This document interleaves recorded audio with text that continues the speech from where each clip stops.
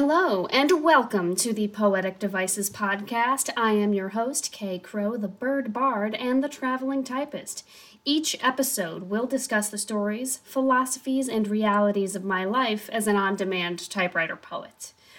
Whether I'm in a 5-star hotel or hitting the streets, my typewriters and I travel to bring poetry to the people. So, tune in for Poetry in Motion.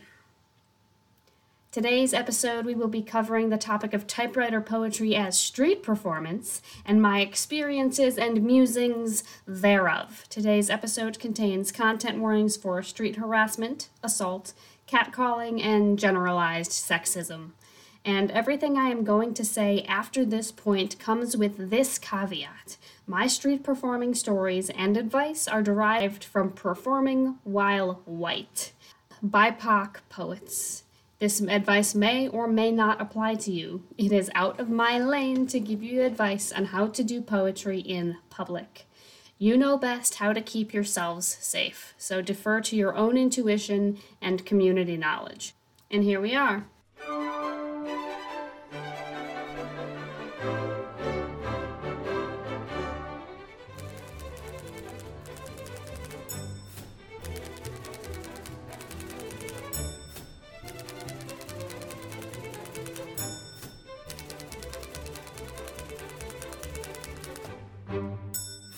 Part 1. We all start as the starving artist.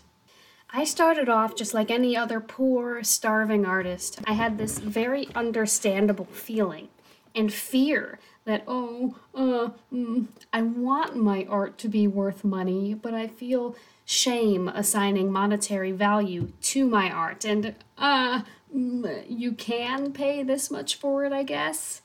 I just had this very unhealthy, almost performative uncertainty that most of us do. We feel so self-conscious assigning a monetary value to our art that we just don't want to. I didn't want to. And so I ran away from it. Or when people asked, I said, you can pay this much, or you can give me less, or you can run me over with your truck if that would make you happy. I'm sorry. It felt very, "Sir, excuse me, you're the one with the money. Sir, could you please give the starving orphan poet just a few dollars, just a few shillings, so I could have some bread? Please, sir." And I felt like I was an urchin on the streets of jolly old England. And what really changed, and what really revolutionized things for me, was the poetry brothel. Again, the poetry brothel Chicago doesn't exist anymore. And I've never personally had any interactions with the head chapter in New York, so I can't speak to them from personal experience. But the whole concept of the poetry brothel was the gamification of my relationship with money. And that is probably the key turning point in my career as an artist. Let me explain. You see, prior to that, I had my poetry, but I was not sure of myself. Being in the brothel, it was part of the rules. It was baked into the script that I had to put on a character. First, I had to create a character, a poetic persona, and then enact that character. And then these Johns, quote unquote, these patrons, were entering the space into this immersive show. They were entering into a social contract that they consented to ahead of time when they bought their ticket and read the event description. They were consenting to enter this space, wherein they were consenting to be approached by the poetry whores and to enjoy this immersive experience and be schmoozed by the poetry whores and engage in this energetic dance to see if we poetry whores could wheedle their money out of them and entice them upstairs for private readings. And this dance of, "Oh, hey, aren't you handsome? Don't you look good tonight? You look like you could use some poetry. Would you like to hear a rhyming couplet, darling? Would you? And so it's this sultriness of it. It's the ability to play. Suddenly I step into this sort of sexy persona where it's like, hey, I have something you want. You want my poetry. You want me. You want this experience. And you can have it because you have something I want. I want your money.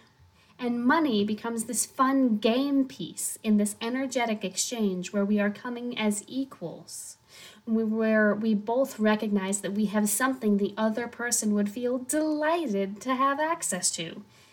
It's like, hey, this can be fun for both of us if you decide to play this game. If you decide to say yes to this offer, to my offer, then we can both have fun. And the gamification happened, and my relationship with money changed. In that moment, as that poetry whore, Katerina Crow, all of a sudden I was thrust into this whole new world where I could ask for money for my art. And I could do it in a way that was fun and saucy and spicy because it wasn't just my art that people were paying for, and I wasn't just begging them for my rent money. I was approaching them as an experience, and their money was the token that let them ride the ride. The poetry ride, you dirty-minded folks out there, though no shame to sex workers. Former poetry whores do not shame our hard-working counterparts.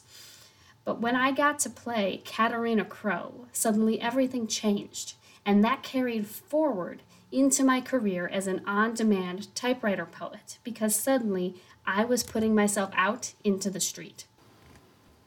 Part 2, stepping into the persona.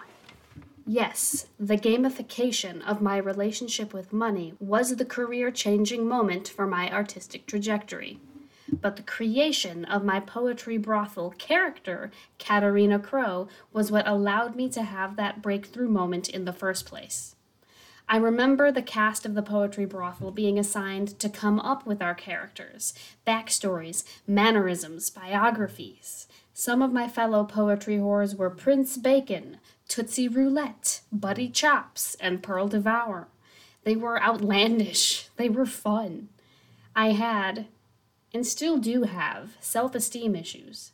I have a hard time stepping into a strong sense of self-worth sometimes.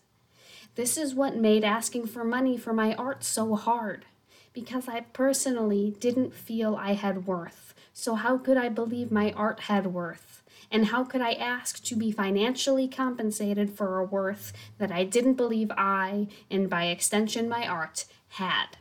That Katerina Crow, I dreamed her up.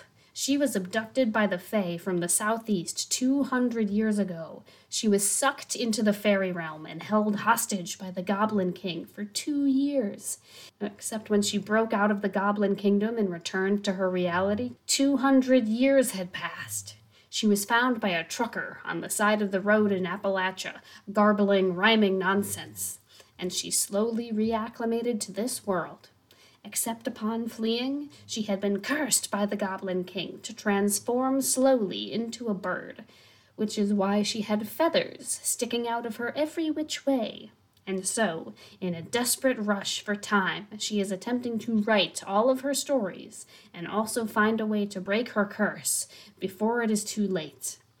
I, Kay Crow, may not feel like my art is worth anything. But Katerina Crow? She was held hostage in a mythical kingdom, told a goblin king to suck it, and escaped. She adjusted to a whole new century and became a famous poetry whore. Even though she was cursed, I, Kay Crow, may not have the grit it takes to stand up for my art. But Katerina Crow sure as shit does. I can step into her character, and suddenly I am so much more powerful. The ability to step into a character, to become someone else, is incredibly important for a sense of artistic safety. For me, at least. If a patron rejected me, they weren't rejecting me. They were rejecting my character. And this is why I bring this sense of character acting with me to the street. I don't go by Katerina Crow anymore. I go by the traveling typist, though hints of Katerina Crow still linger.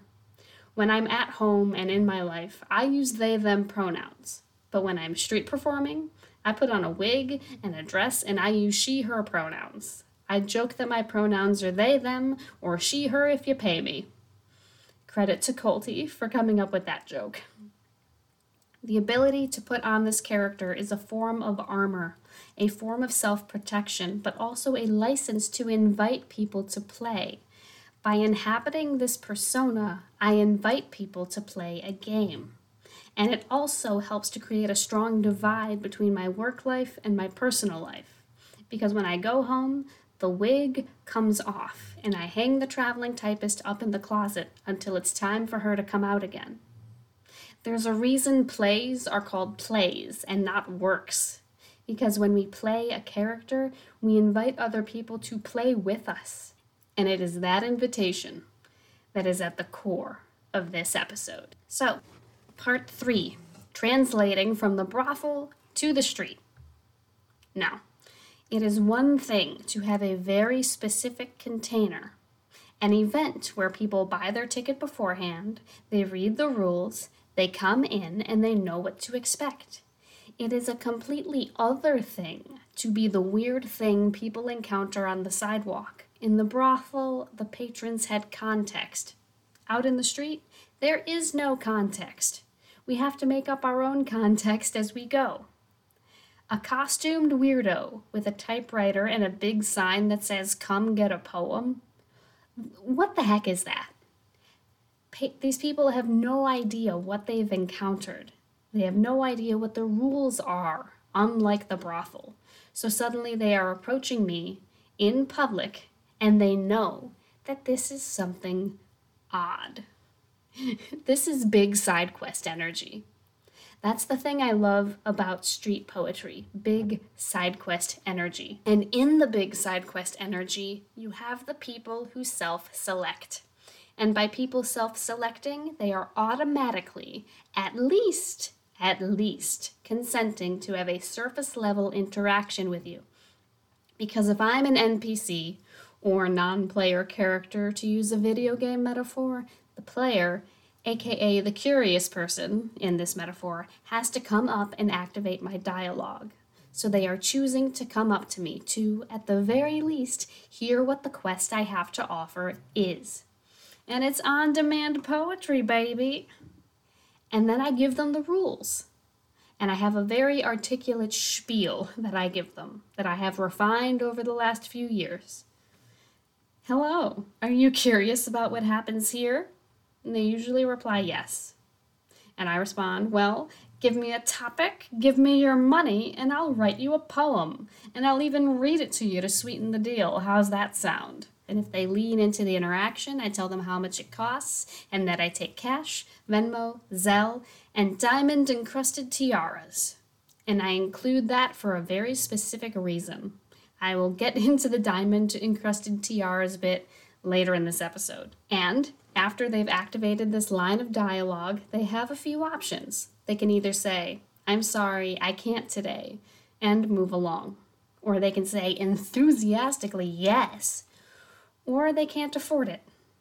And if they can't afford it, I'll throw them a curveball and say that I can write them a haiku for whatever they can afford.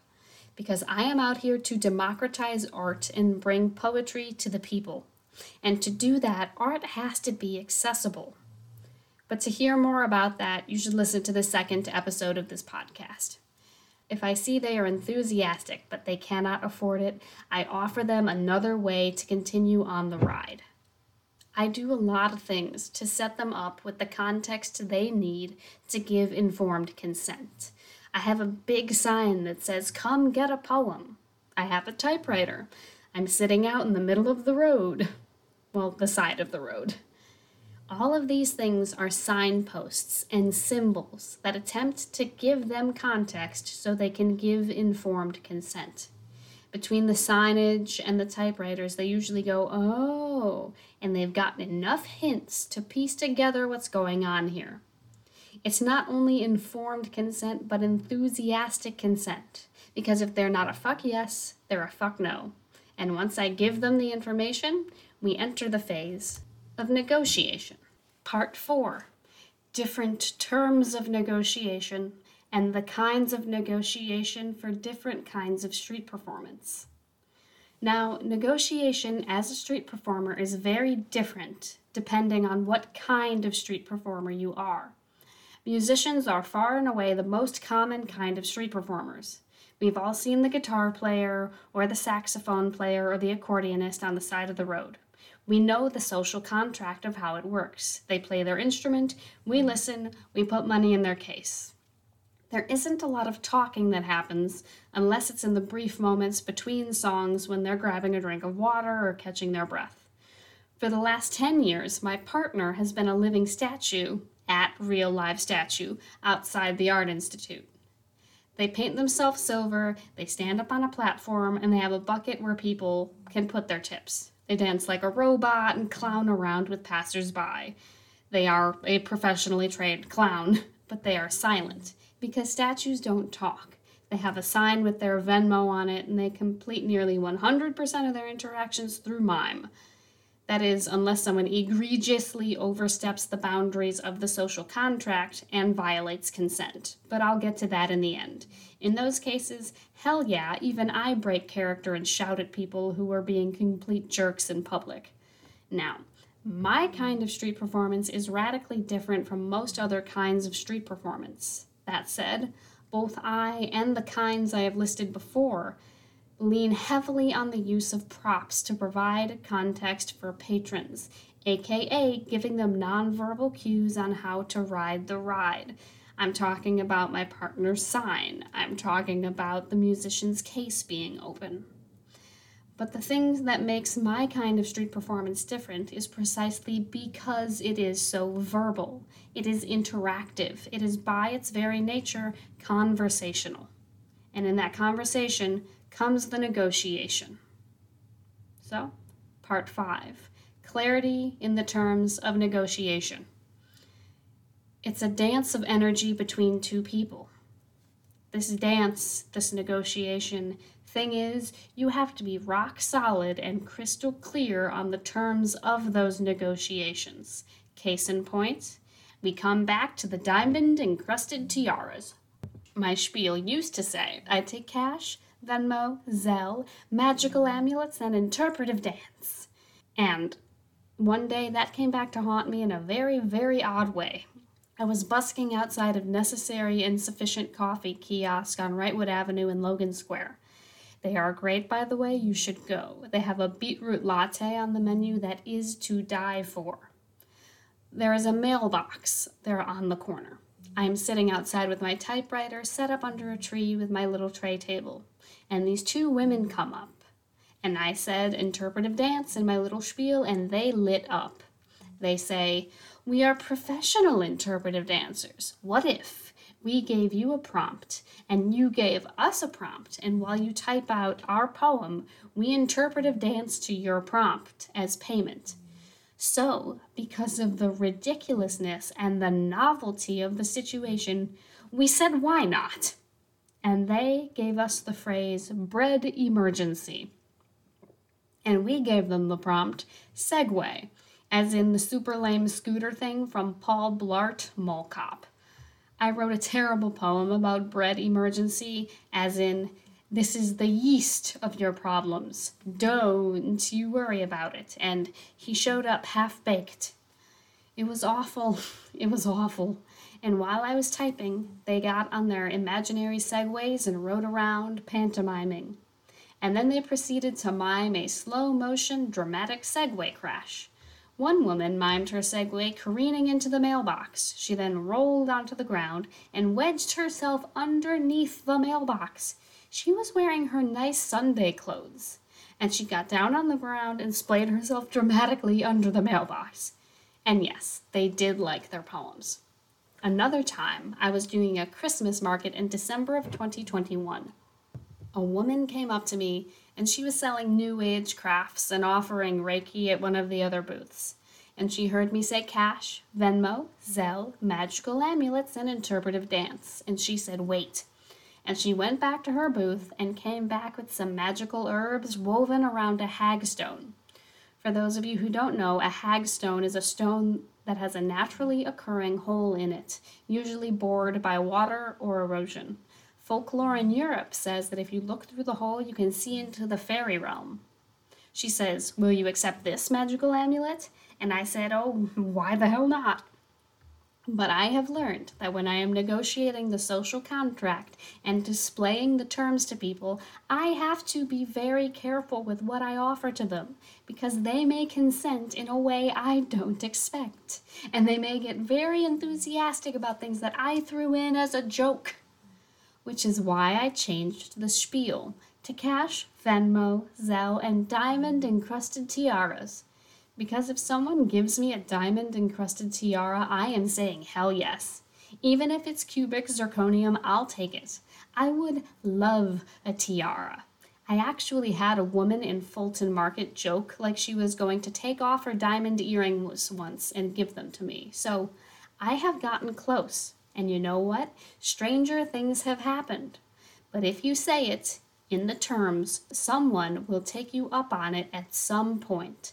So you better be damn well sure that when you are negotiating the terms of the interaction you are about to have with this stranger, that you are very precise with what those terms are, what you will accept, and what you will not accept. Part 6. Money marking the moment of consent. The basic flow is always this. They give you their topic, they give you their money, and you give them a poem. They may need a minute to think about their topic. They may walk away for a minute and then come back. That's fine. Let them. But then they'll give you their topic and their money. Fellow typewriter poets always get their money before they leave, because you will spend that energy writing that poem. But if they don't pay for it, they will likely as not never come back for it.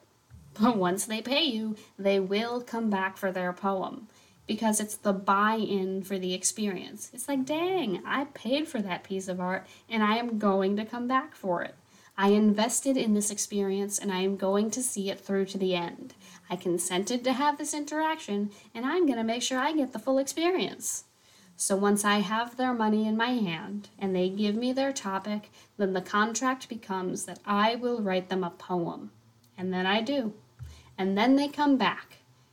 They either hang around or wander away and return. And then I read it to them. And in the reading is usually where things get a little unexpected, because they know they are consenting to a poem. What they don't know they are consenting to is the emotional depth that these things can get to. Unless they do, because sometimes people say, my mom just died, or I'm trying to get out of a 4-month depressive episode. Can you help me? And so they are consenting to let you write about their vulnerability. They are placing themselves in your hands. And this goes back to last month's episode on deep listening, radical vulnerability, and poetic witnessing. So go back and listen to that if you want more nitty-gritty on holding this space. But they are consenting to bare their belly to you and to let you create a piece of art for them. And in that act of consent, they are engaging in a power dynamic. In that power dynamic, they may not realize just how much power they are giving you. Or they might. But just as in any power dynamic, whether it is sexual or kink-related or otherwise, once a person consents to a power exchange where they give you permission to have power over them, that is a sacred responsibility, and it should not be handled lightly. It needs to be handled with care and attention. But I'll get to that in a minute. Part 7. The terms of negotiation people bring to you. Your yes and your no.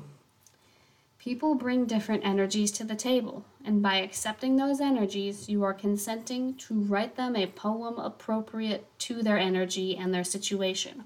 If a little kid comes up and says, I want a poem about a giraffe, you are consenting to write a poem that is appropriate for a child about a giraffe.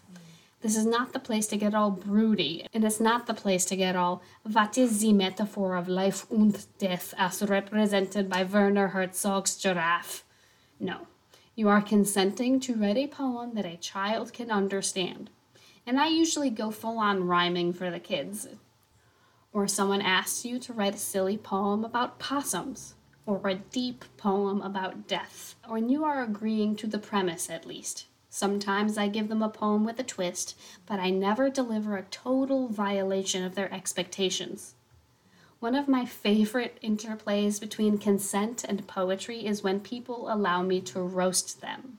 When they say, roast me, and they are giving explicit consent for me to be mean to them with my typewriter. Once, a man came up to me at the Christkindl market and he said, "Hey, I'm a terrible boyfriend. This is my on-again, off-again girlfriend of 10 years. Can you write me a poem roasting me about letting shitty men back into your life?" And it's another very fun, very rare occurrence. It doesn't happen often, but when it does, it is great. And they consent to it enthusiastically. They want it. They paid me for it. This is what they asked for. And when I read it, they love it. They laugh, they cry, they tip me extra. All that said, consent is a tricky subject, especially when it comes to the dynamic of power that comes between a typewriter poet and their patrons. When people want simple poems about sunshine or flowers or hope, the dynamic remains pretty equal. Patron, poet. But sometimes things get a little more vulnerable, and the power dynamic becomes a power exchange. It becomes deeper and much more necessitating of trust. They are letting me get behind the wheel of their emotional car and drive. And in that, money becomes a tool marking the flow of energy from one person to another.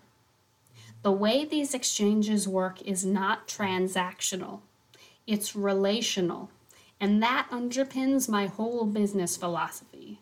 I am not trying to extract people's money out of them, and I am not a vending machine people put money into and get a poem out of. We relate to each other for a few beautiful minutes and make a work of art together through this dynamic we both have stepped into. There is a great model called The Wheel of Consent by Betty Martin and Robin Dalzin. In it, there are 4 quadrants: take, allow, and serve, accept. You are either the doer or the person being done to. You are either doing something for yourself or for the other person. And from these dynamics, the 4 quadrants emerge. And in these quadrants, you get very clear on when something you are doing is for yourself and when something you are doing is for the other person. You get very clear on what is being done to you is for yourself or if it's for the other person. I highly recommend you read the book, and I won't belabor the point. Suffice to say that using this method has taught me invaluable lessons about locating, tracing, and articulating the flow of energy between myself and others. And part of articulating that flow of energy is recognizing when it's going places you don't like. And that brings us to part 8, your right to say no. In your time on the street, you will encounter people who violate consent, people who try to spontaneously renegotiate the terms of engagement, and people who are just plain awful in public. And remember, you always have the right to say no, with the caveat that if you are female presenting, you may have to dance around it in certain ways to avoid danger. I say this from firsthand experience. There will be people who flout the terms of consent in small, annoying ways. Sometimes people will pay and never come back for their poems. Well, their loss. But it is disappointing when you wrote something you were proud of and were excited to share with them, and then they throw the terms out the window by leaving their piece of art behind. This is why we get their money up front. There will be people who agree to the contract, but with a twist, in ways you don't expect. See my previous examples on interpretive dance and magical amulets. Often, folks will message me after the fact, asking me to send them their poem. The thing is, I have written over 2,000 poems at this point, and I have not taken pictures of them all. And even if I did, that is a lot of legwork to go hunting through. They violated the terms of the negotiation by walking off without their poems, and that's on them, not you.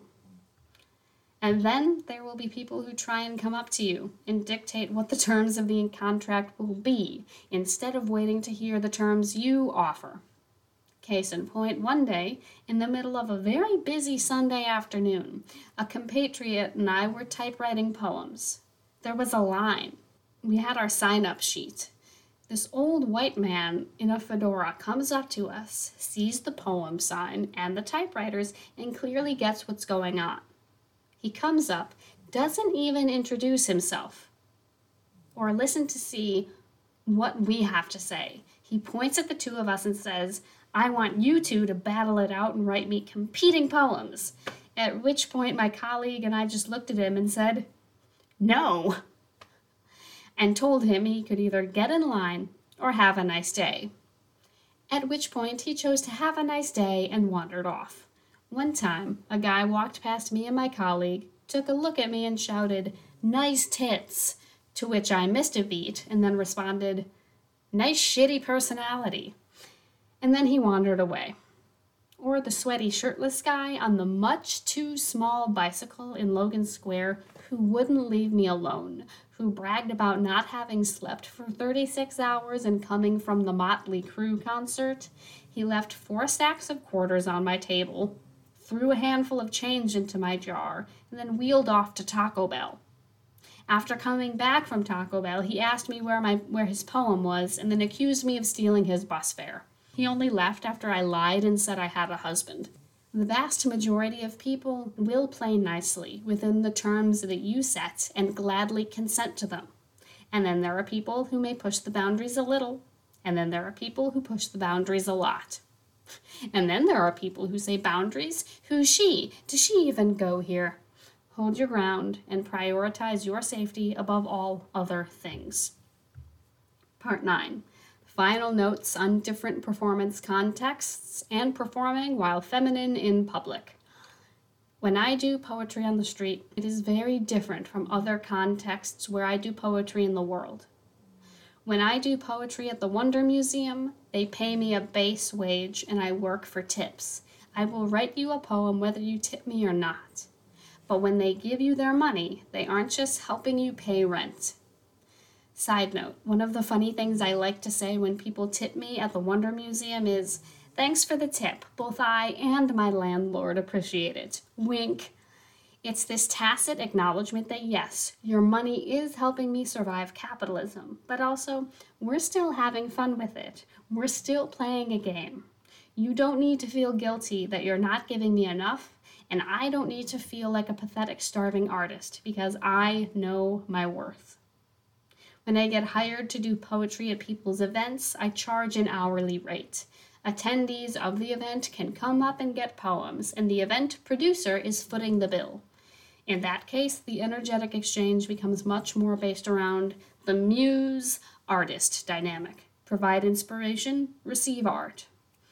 Both the above contexts are a walk in the park compared to street poetry.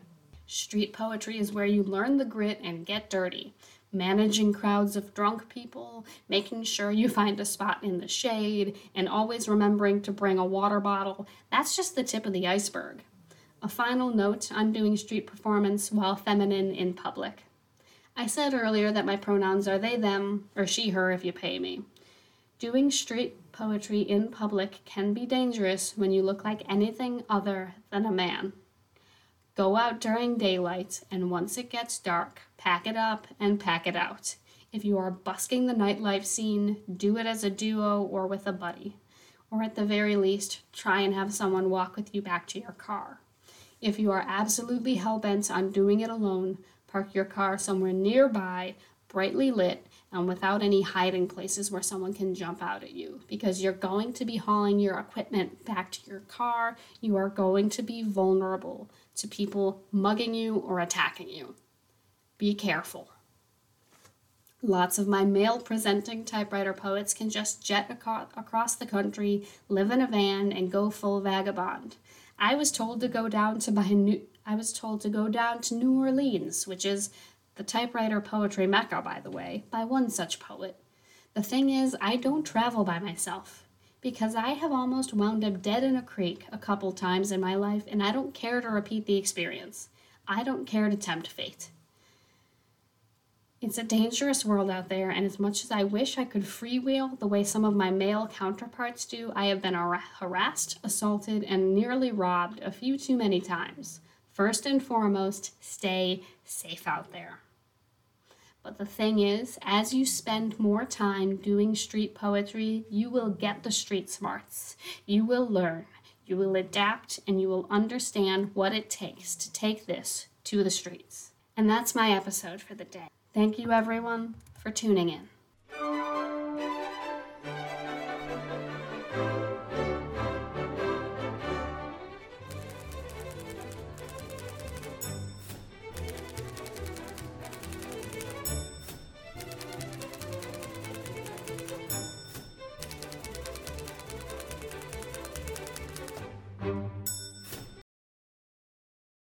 Thank you so much for tuning in today. If you would like to stay abreast of my poetic developments, you can sign up for my email newsletter at thetravelingtypist.com, or you can follow me on social media at Croetry, Kroetry.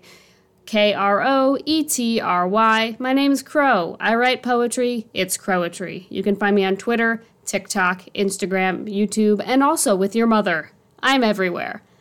Stay poetic out there.